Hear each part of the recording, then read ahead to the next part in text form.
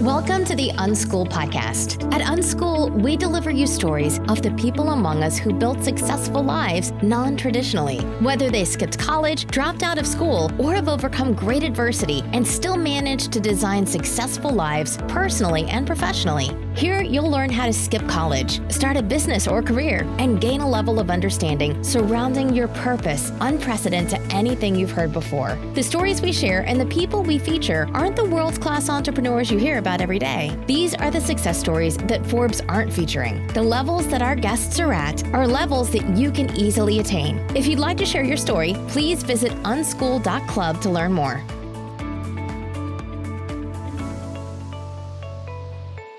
Hi, Chrisa. Thank you so much for joining us at the Unschool podcast today. We're so happy to have you here. I'm happy to be here. Awesome. I have to say, I watched your TED Talk and it's amazing. Your TED Talk is, who do you think you are? Answer this to get more confidence. So tell me a little bit about that. How did you become a TED Talk speaker and what was the process through that? First of all, I have to admit that I was daydreaming about a TED Talk, a TEDx talk for years.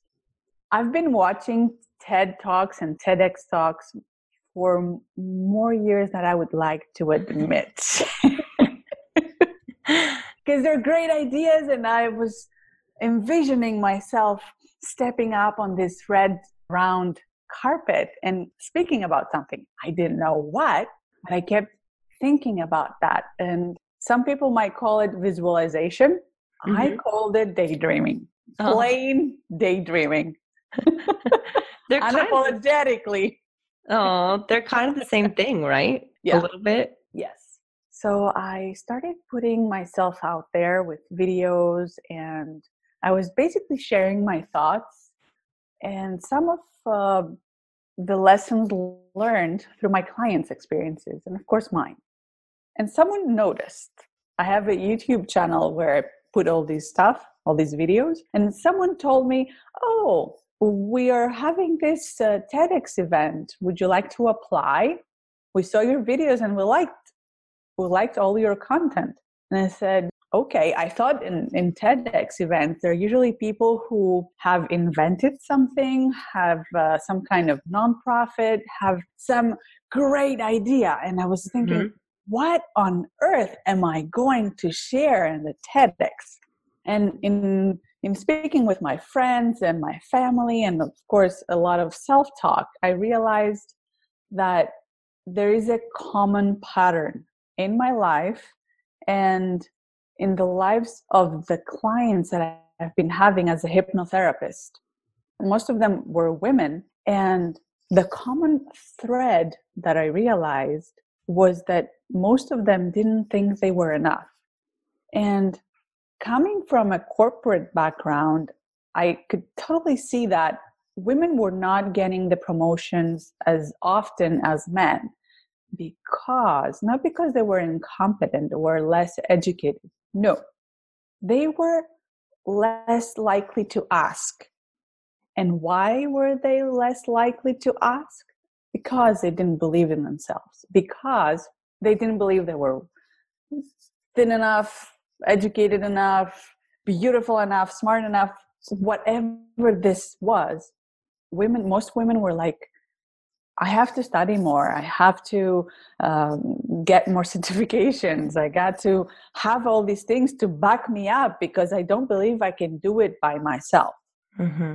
So in that sense, I realized that there's always this little voice in most people. Women are more susceptible to this. That little voice comes from our past, from when we were children.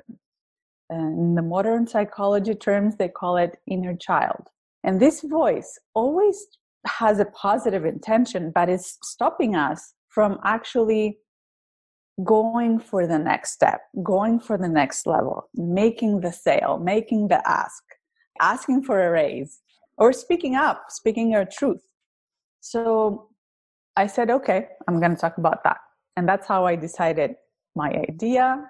I sent my application. It was a wonderful experience to just prepare for it. I mean, it was very exciting because you have to write a thesis, a small one-page presentation, and then the video presentation. So to all of you out there who would like to share your idea in a TEDx event, it doesn't have to be a unique idea.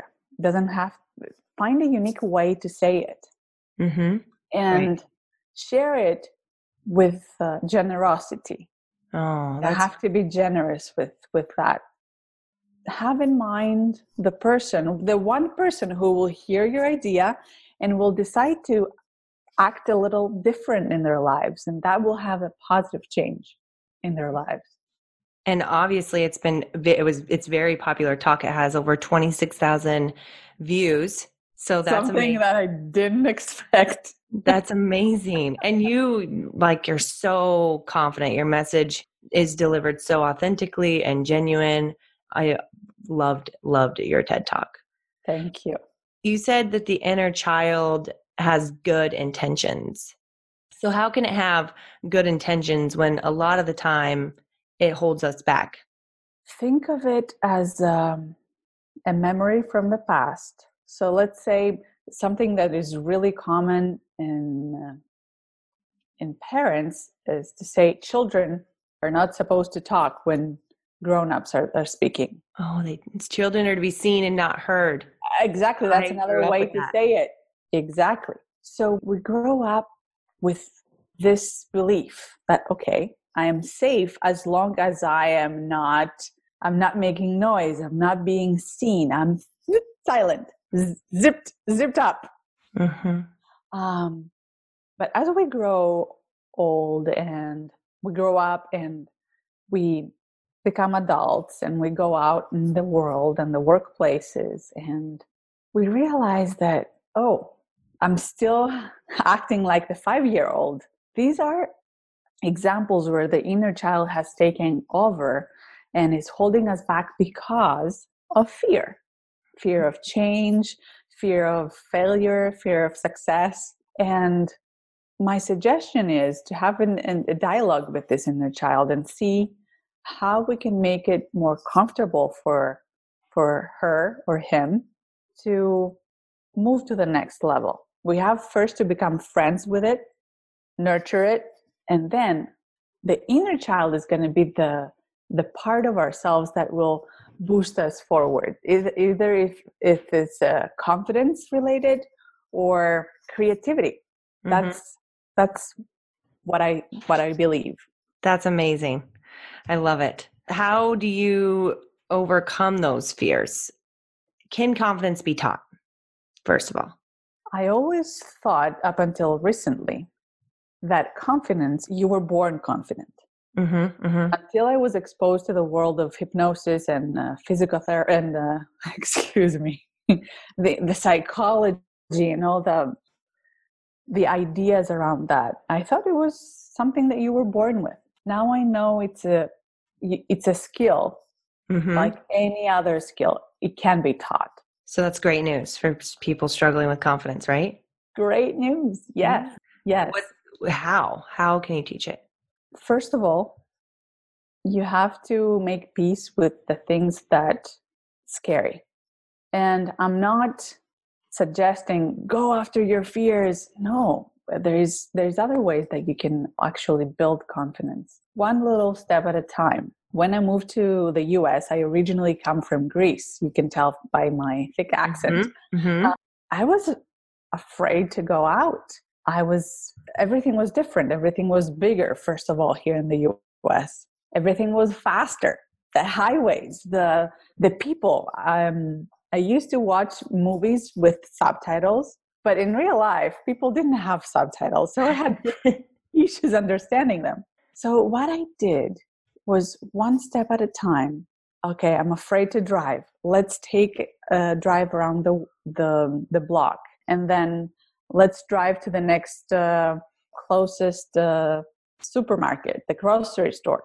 And slowly I built my confidence into driving. There's no magic pill. You have to see what you're comfortable with and just experiment. I call it curiosity experiment. I love it. Curious about how you would feel. Oh. Do not, I wouldn't go for the smash your fears approach. No. I believe that self-love is really important, and we have to have a gentle approach, especially when it comes to building confidence. Yeah. So back to fear. How do you help your inner child stop with that dialogue and overcome those fears of success or failure or confidence? My approach is usually go back to a time where something happened that was shocking. Like someone told you, "Shh, don't speak." Or there were many cases where there's some kind of abuse. And go back to that time, but as an observer, and establish a relationship with your inner child as a friend, as a mentor, and reassure the inner child that you saw what happened. It is not your fault. Whatever happens that moment, the child says, it's my problem, it's me. It's because of me that this is happening. Well, as a responsible adult, we have to go back there and correct this belief that says, oh, it's me. And to say, it's not you. It's someone else's action or reaction. It doesn't mean that you were bad or not enough. Right. Because after that incident, as children, we try to fulfill that void that tells us, oh, we're not enough. In establishing this relationship and correcting the belief, the inner child relaxes a little bit. It's more open to exploring. It's more open to trying new things. It's more open to let you do the things that you're afraid to do. Amazing. So the positive intention behind that is why I say it's always positive, because the intention every time is to keep you safe, to protect you.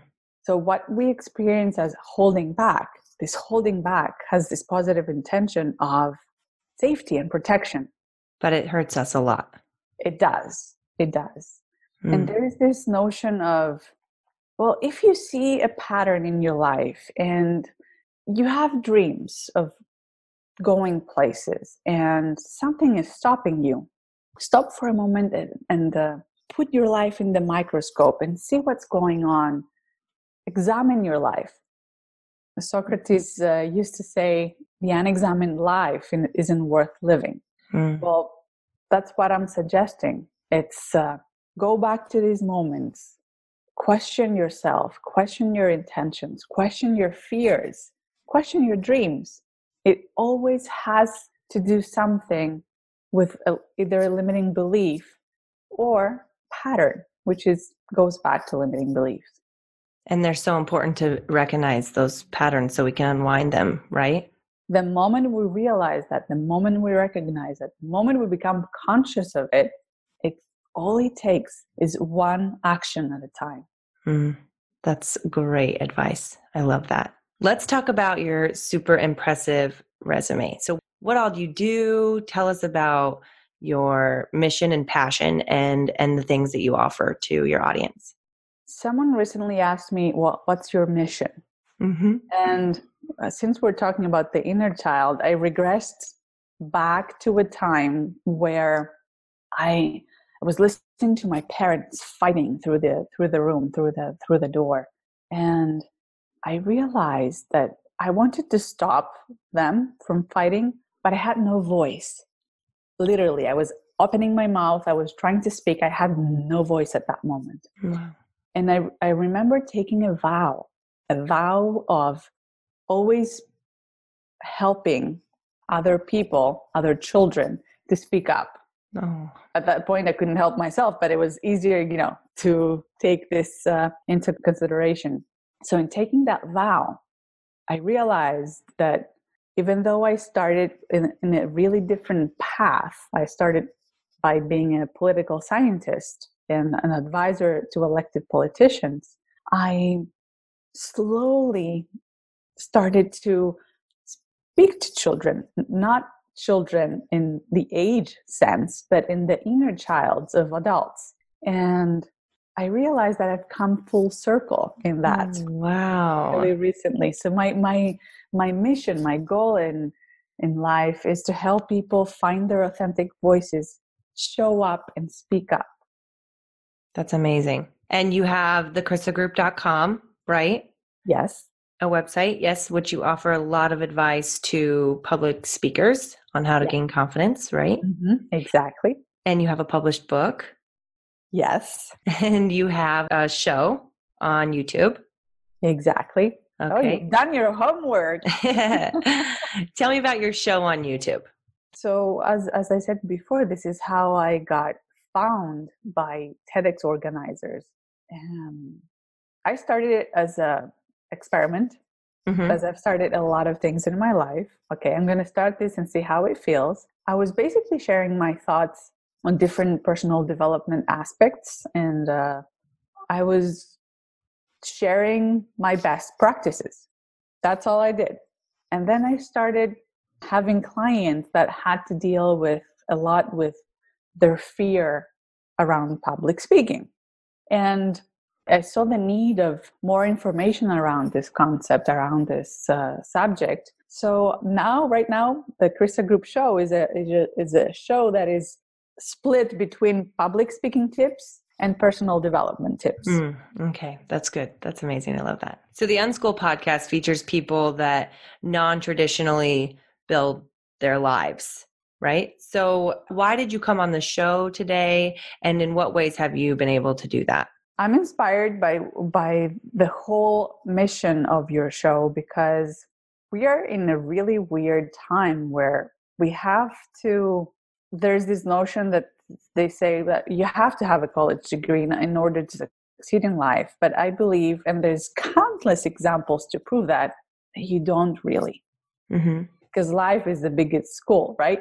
Now, having that said, I believe in certain professions, you need some kind of background. You need some kind of background knowledge, some basis. Right.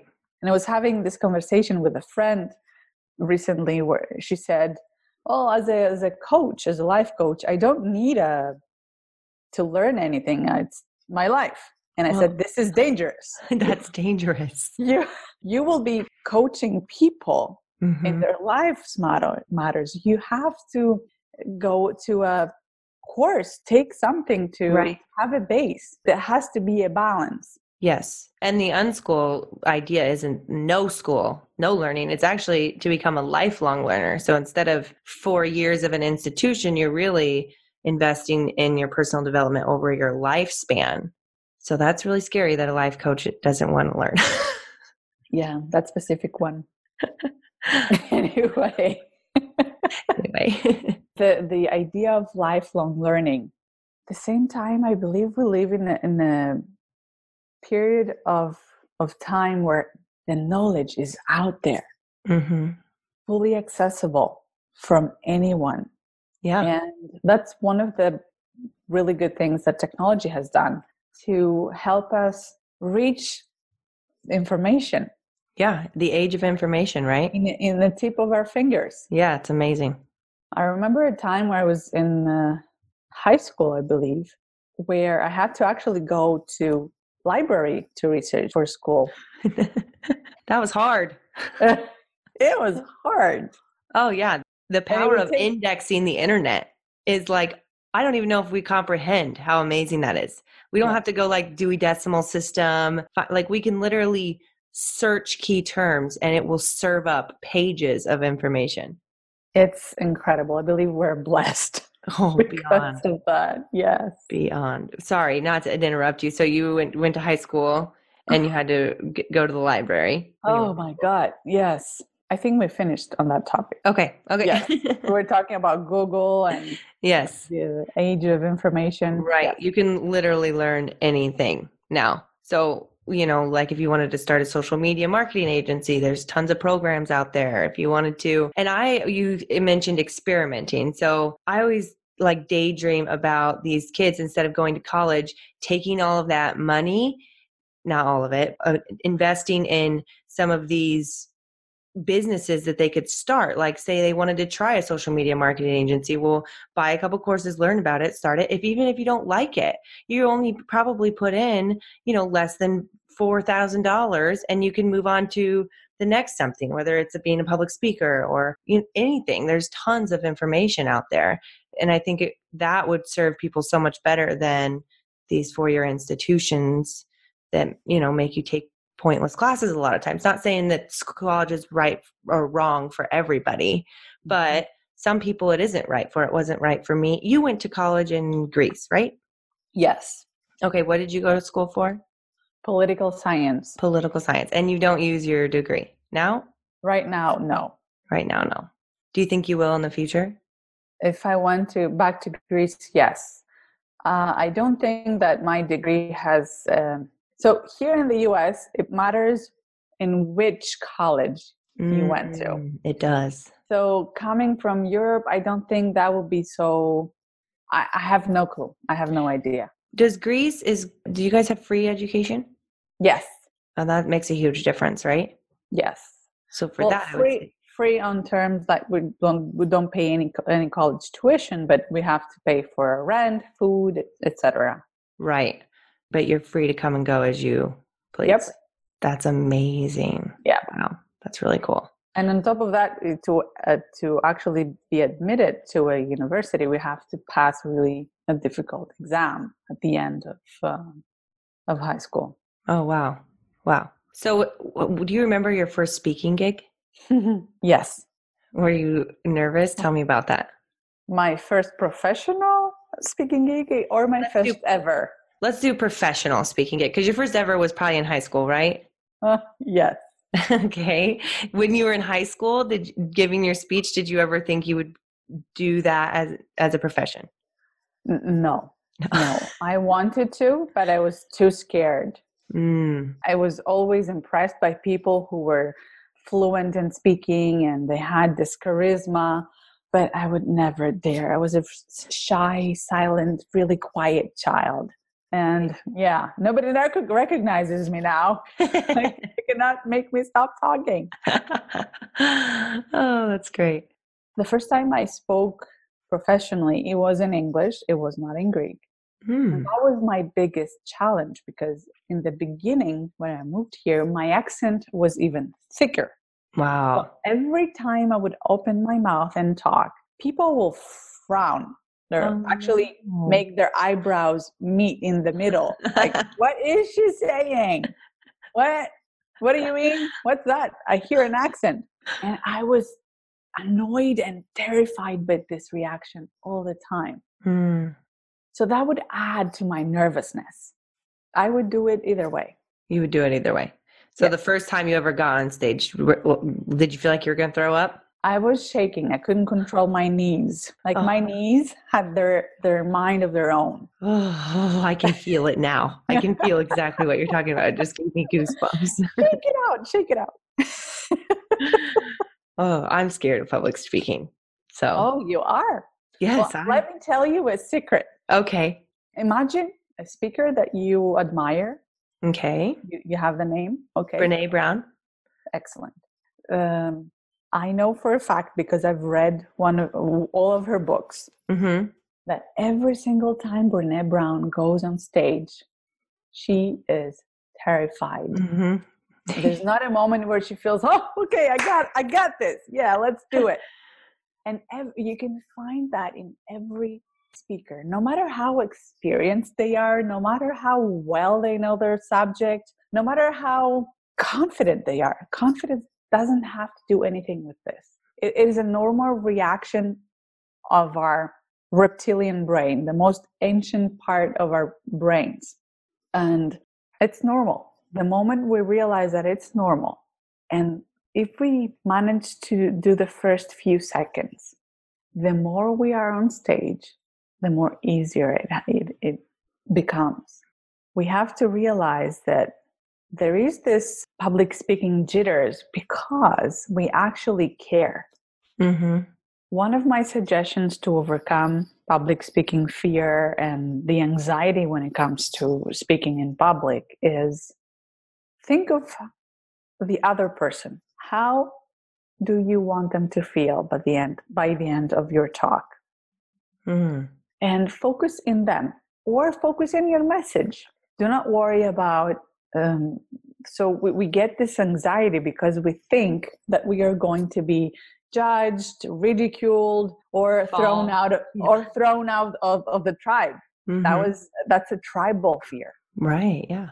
once we realize that nothing of that source, nothing of that is going to happen, then slowly we become to relax. Now, if that doesn't happen, I have another solution for you.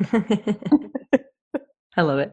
Instead of trying to push your nervous energy and your stress and all these feelings you get in your body and say, relax, relax, relax, instead of saying that, take a pen and send all your nervous energy to that pen. And then simply, once you visualize all that energy going to that pen, simply put the pen down. What this does to the brain is to trick our minds to believe that we gave it a home. We didn't have to push it. We didn't have to kick it or whatever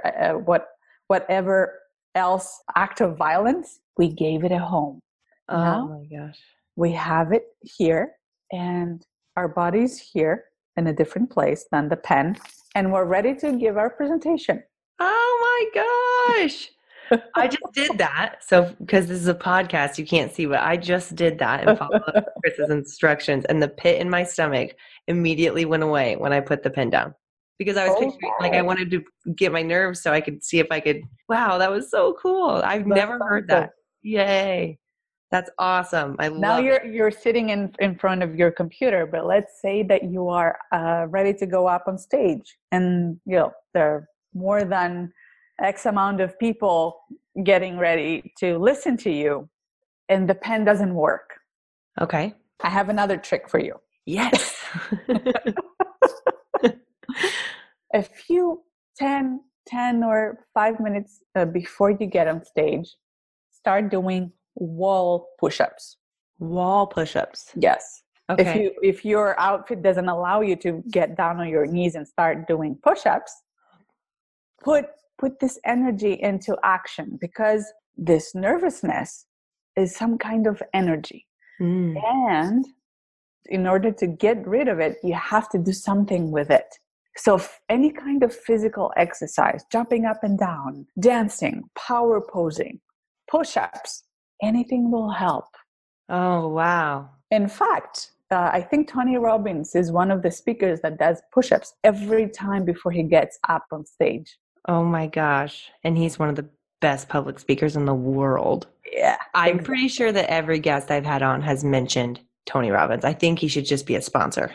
Yeah.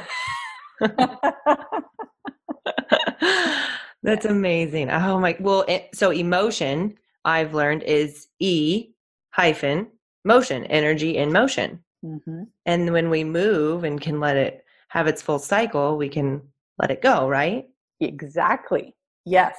I love that. I think that Tony Robbins says that. Emotion Does he? creates motion, or the other way around. He probably does. I'm sure he does. I think I read that in maybe I don't know, Why Buddhism is the Way. I think that was the book or something, but it was sort of like a spiritual book. But it does work. Like, you do feel it. I mean, that pit in your stomach is obviously needs to move.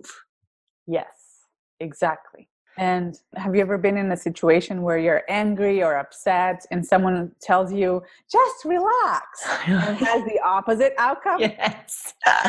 It's the same in our body. When we say when we're anxious and we're about to get on stage and we're having this reaction to stress, and we say to ourselves, just relax, it won't work. You have to do something with that energy.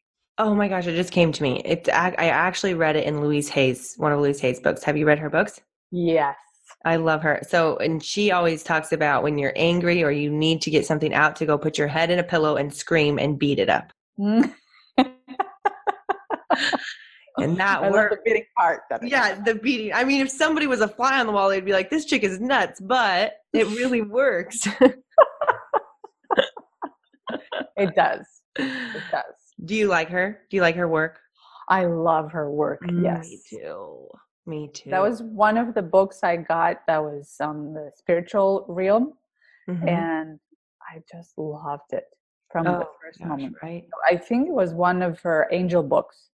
Angel. I don't know if I've read that one. I've read How to Heal Your Life and The Power Within is Tony Robbins. How to Unleash Your, nope, that's Tony Robbins. She has like one, I'm getting all my stuff mixed up. Something Power in the title. She has quite a few books though, and audios, and she's just great. Speaking of Louise Hay, I use in every workshop I use one of her techniques about forgiveness. Oh, yes, that's a good one. Tell us about it. So when we think about forgiveness, the most difficult people to forgive, it happens to be in many people. It's our parents. It's always a hot topic. Guilty. Guilty. I believe most of us are. Mm-hmm. So I'm using her technique where she says, ask your parents about their childhood in an interview form, and just be curious about what was going on as they were growing up. And you will be amazed on how much more compassionate and understanding you will feel afterwards, after learning about their childhoods and how they grew up, in terms of how they treated you as a child. Mm-hmm. Yeah. Because, most of our parents were not lifelong learners. No. And they just took the upbringing guidelines from, how they were brought up. Generations before, right? Exactly. So in this sense, Louise Hay says that forgive your parents because they did the best they could, the resources that they had. Mm-hmm. They didn't have any books about parenting like we have right now, or they didn't want to pick one. Right. And pick one and read. So they had the best intentions with the means that they had. I think in that exercise, doesn't she say to picture your parent as a child going through what they went through, and then go visit them as an adult and console them? Yes. And that was huge for me. So my mom's mom died when she was pretty young, and that really helped me forgive her, just being with, in my head, being with her, seeing that, like how hard that must have been. It's a really powerful exercise. Really powerful exercise. Well, I didn't expect that to come up in our discussion today, but I love it. Good. Personal development. Yeah. Well, and I think that really it ties into the inner child and overcoming fears too, because like I've overcome a lot of it, imposter syndrome, and it came from my childhood. Like someone's going to find you out, because my parents had that mindset. And so they kind of instilled it in me. So, it kind of seeing and recognizing and learning about your parents' inner child helps you overcome, I think, your fears that you have today. Exactly. Well said.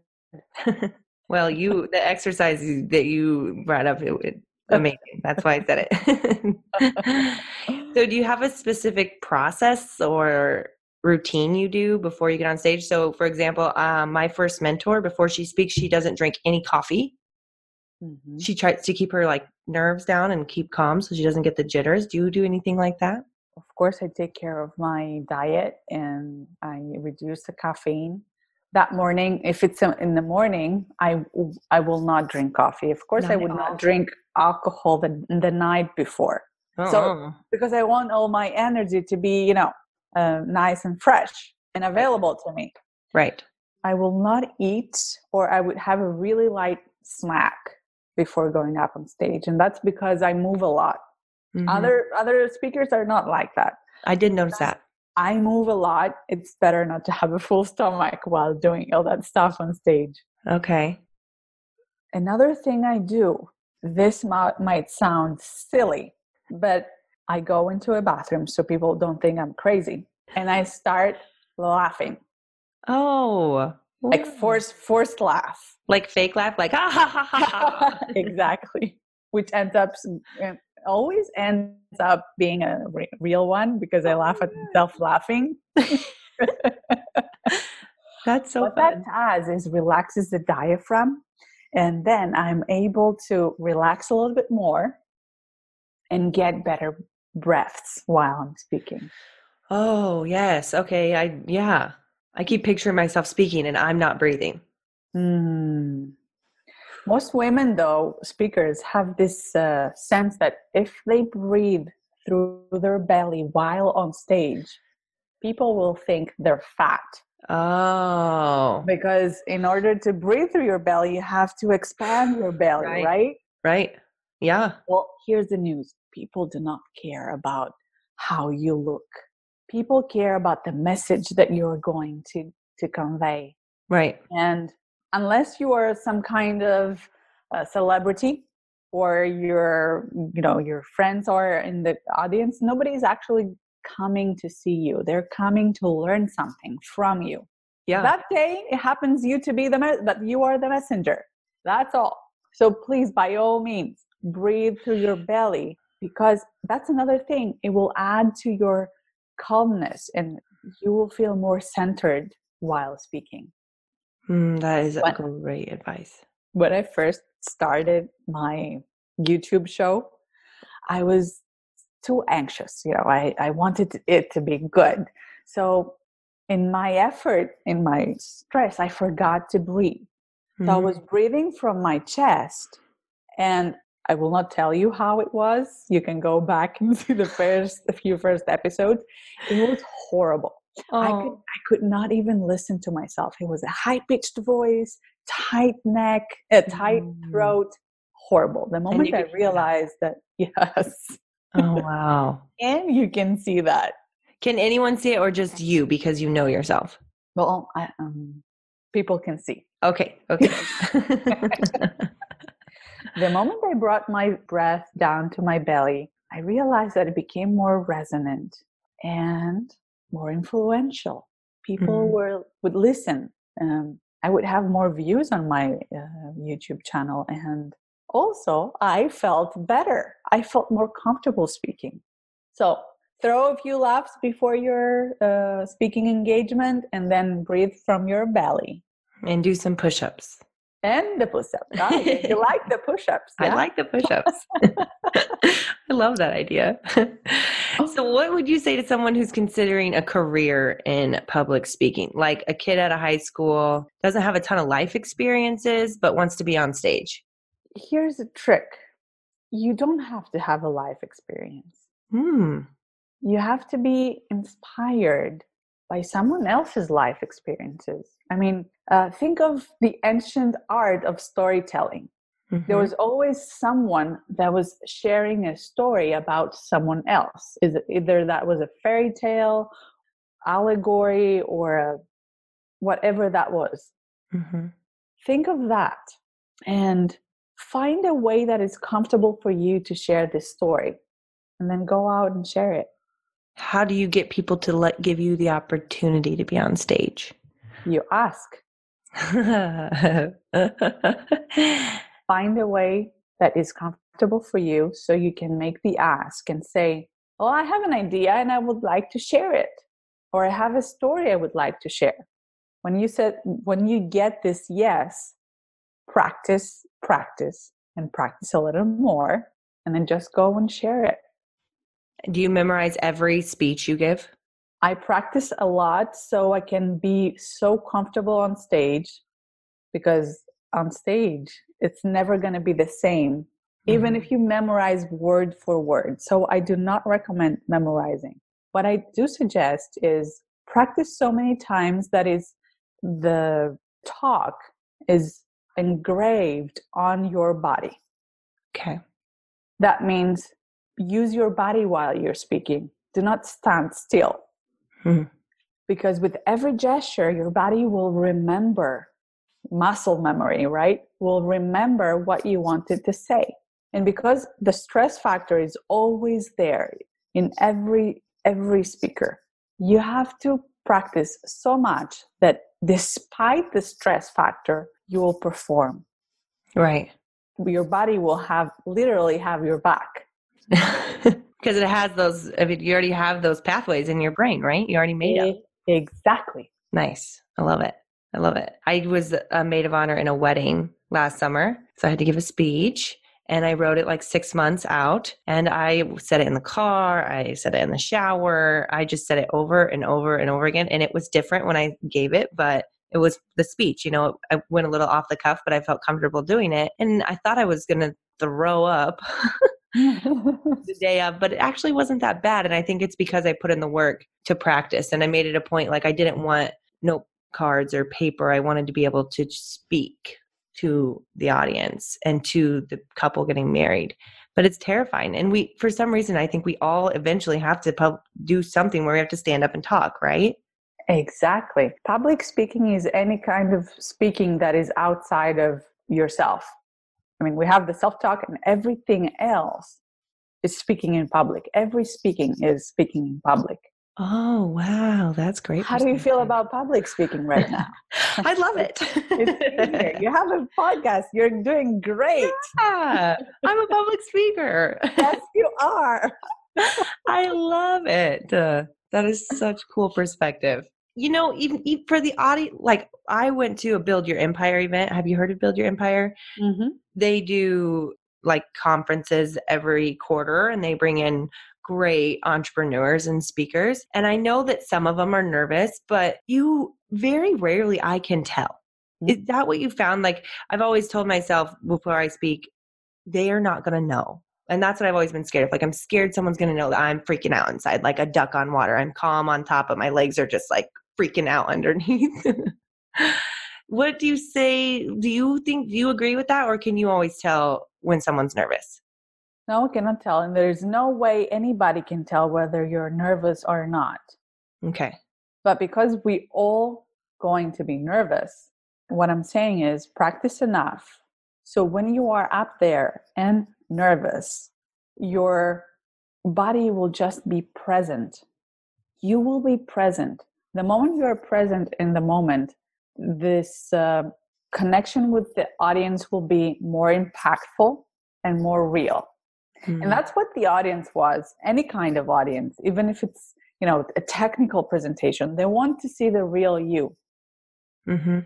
We've seen a lot of speakers that are too buttoned up and too tight and too proper and too serious. I believe the audience wants to see the real you, to see the passion. Why sharing this idea? Why making this presentation? Mm-hmm. And to connect. Exactly. So you are a hypnotherapist. Yes. Okay, so someone told me once that public speaking is like anyone that public speaks is hypnotizing their audience. Is that true? Hypnotizing, it's another way of saying influencing, right? Okay. So, like, do you do the clock or, the swinging pocket watch? And I don't believe any hypnotherapist does that, but it's really, really cool to see it on movies, Yeah. Yeah. So that's not how it works. No. Okay. So if you hypnotize me, will I forget it all? No. Okay. No, not at all. So have you ever tried meditation? Yes, I love meditating. Guided meditation? Yep. Mm-hmm. It's really similar to this. Yeah. So in meditation, we have suggestions like close your eyes, take a breath, relax, scan your body, right? We have suggestions like that. It's the same thing in hypnosis. Right. The goal is to get to this relaxed state. We are open and susceptible to suggestions like you are no longer afraid of speaking in public. You are a confident public speaker. And then the subconscious mind goes, whoop, okay, I'll take this. And that's what we're doing with hypnosis. We're writing on our hard drive. We're putting information so we can have it automatically accessible when we need it. That's good. I love it. Affirmations, right? So affirmations, if you listen to affirmations, you're being hypnotized. Exactly. In this world, everything is hypnosis. I mean, think of advertisement, right? Oh, yeah, totally. They tell you, buy this car and you'll be more attractive. Buy this bra and you'll be more sexy, right? It doesn't have a direct correlation that you'll be happier if you have this bra or you'll be happier if you have this car. But people are convinced and they buy based on that concept. Right. It's incredible. That is incredible. Wow. Even just like the media body image stuff, right? Like they're not saying you need to look like this, but somehow that message is there. Is there. Oh, wow. So would you recommend public speaking as a career, or is it something that comes out of something else? So like you started videos and public speaking sort of came out of that. Would you recommend it as, I want to be a public speaker. I'm going to that's my goal. I'm going to start here and try and earn a living by public speaking. Is it a good career to go into is what I'm asking. It is a good career if you're willing to put the time and effort to it. Someone said that you have to be on stage like every day for 20 years. Oh my gosh. To be a good public speaker. Although I haven't decided if I will take this suggestion or not. I believe that if you're willing to put the effort and you are authentic with yourself and honest with yourself, go for it. Because in public speaking, once you're on stage, you cannot lie. People can tell. Yeah, totally. You have to be authentic. So in that sense, I often suggest to the public speakers, my clients on public speaking, to do a little inner decluttering and a little inner work, not just to strengthen their confidence or overcome their stress and their fears, but to realize who they truly are. And this is how I tie everything with my TEDx talk, because when you know who you truly are, nobody can take that from you. And not from an egoic state, not from a state of ego, but it's in a state of inner understanding and inner peace. Wow. When you know who you are, you can go up on stage, have the jitters, and do it anyway. Right, because they can't take it away. Exactly. Oh, I love that. That's great. Who's your favorite public speaker? Just curious. I would say Brené Brown. I like how vulnerable she is. Yeah, she's good. She's a woman who knows who she is. Totally. Her transfer of energy is so good. Did you know she's never watched her TED Talk? Oh, no. Really? Yeah, well, the last I heard, she might have since then. I think I heard that a year or 2 years ago. But yeah, she has never watched her TED Talk. I think that is just incredible because it's an amazing TED Talk. Mm-hmm. Well, in that first TED Talk she gave, she was freaking out.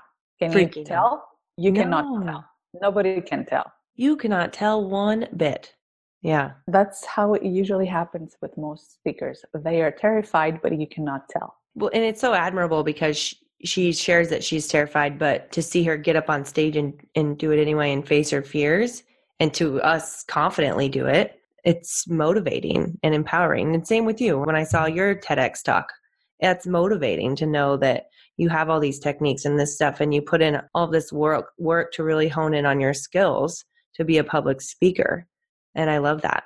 But I would say to anyone that considers public speaking, there's a lot of information out there. Watch a few keynote speeches or TEDx talks. And for the ones that you like, follow this person in social media and see how they do. And what do they do? Because it's not just the 20 minutes that you are on stage or the 1 hour or the 10 minutes. It's all the hours behind that. That's the end result. The blood, sweat, and tears that is behind the scenes that we do not see is there. Mm-hmm. So if you're willing to go through this process, I would say go for it. Go for it. Is there a training program you can recommend? Is this a good time to recommend my training program? Yes, wink, wink.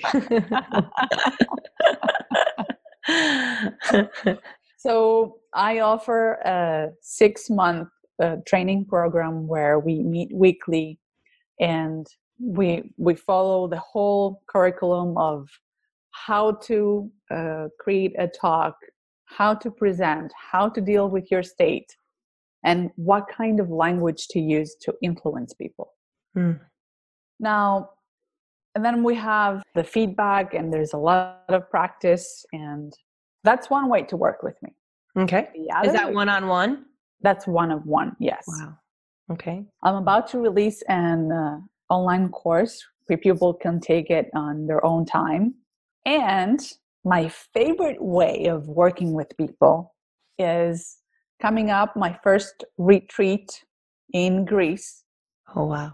6-day retreat where we would see how to put your story, put your idea, put your presentation into your body and use your body to actually deliver it in a way Wow. that makes sense to you and to your audience. And at the end of this retreat, we're going to have an audition where people that are the participants from the retreat will audition in front of an audience of 3 different TEDx organizers and have a chance to be in one of their next events. Wow, that is cool. I love it. That is so cool, yes. That is so cool. Oh my gosh. How many attendees do you think will go to Greece? Do you know yet? I don't know yet. Yeah. Okay. I want to keep it short. I want to keep it small. under 20. Yes. Under 20. Wow. So you can work really closely with him. That's amazing. Exactly. I love that. Well, I have like a million more questions that I would love to ask you, but we're coming up on an hour. Oh, it flew by. It flew by. This was so fun. Oh my gosh. You gave me a ton of information I've never heard before. I'm so happy. Yes, I love when that happens. It like feeds my soul. I love it so much. Before we sign off, is there anything like last piece of advice you can give? Anything you'd like to say to listeners? Well, since we are in the Unschool podcast, before choosing your career, first of all, know that it will not be a death sentence. You can always change, right? Good. You can always change your mind, and that's okay. Life is an experiment. Mm-hmm. Go out there and have fun with it. Mm. Be curious and open. See what comes. Oh, I love it. I love it. Thank you so much for being here with us, Chrisa. Thank you for having me. Absolutely. That does it for this week's episode of Unschool. There's thousands of podcasts available, and you chose to spend your time with us. And for that, we're eternally grateful. Don't forget to subscribe, review, comment, and share this podcast with others who might enjoy it. Stay curious, and we'll see you next time.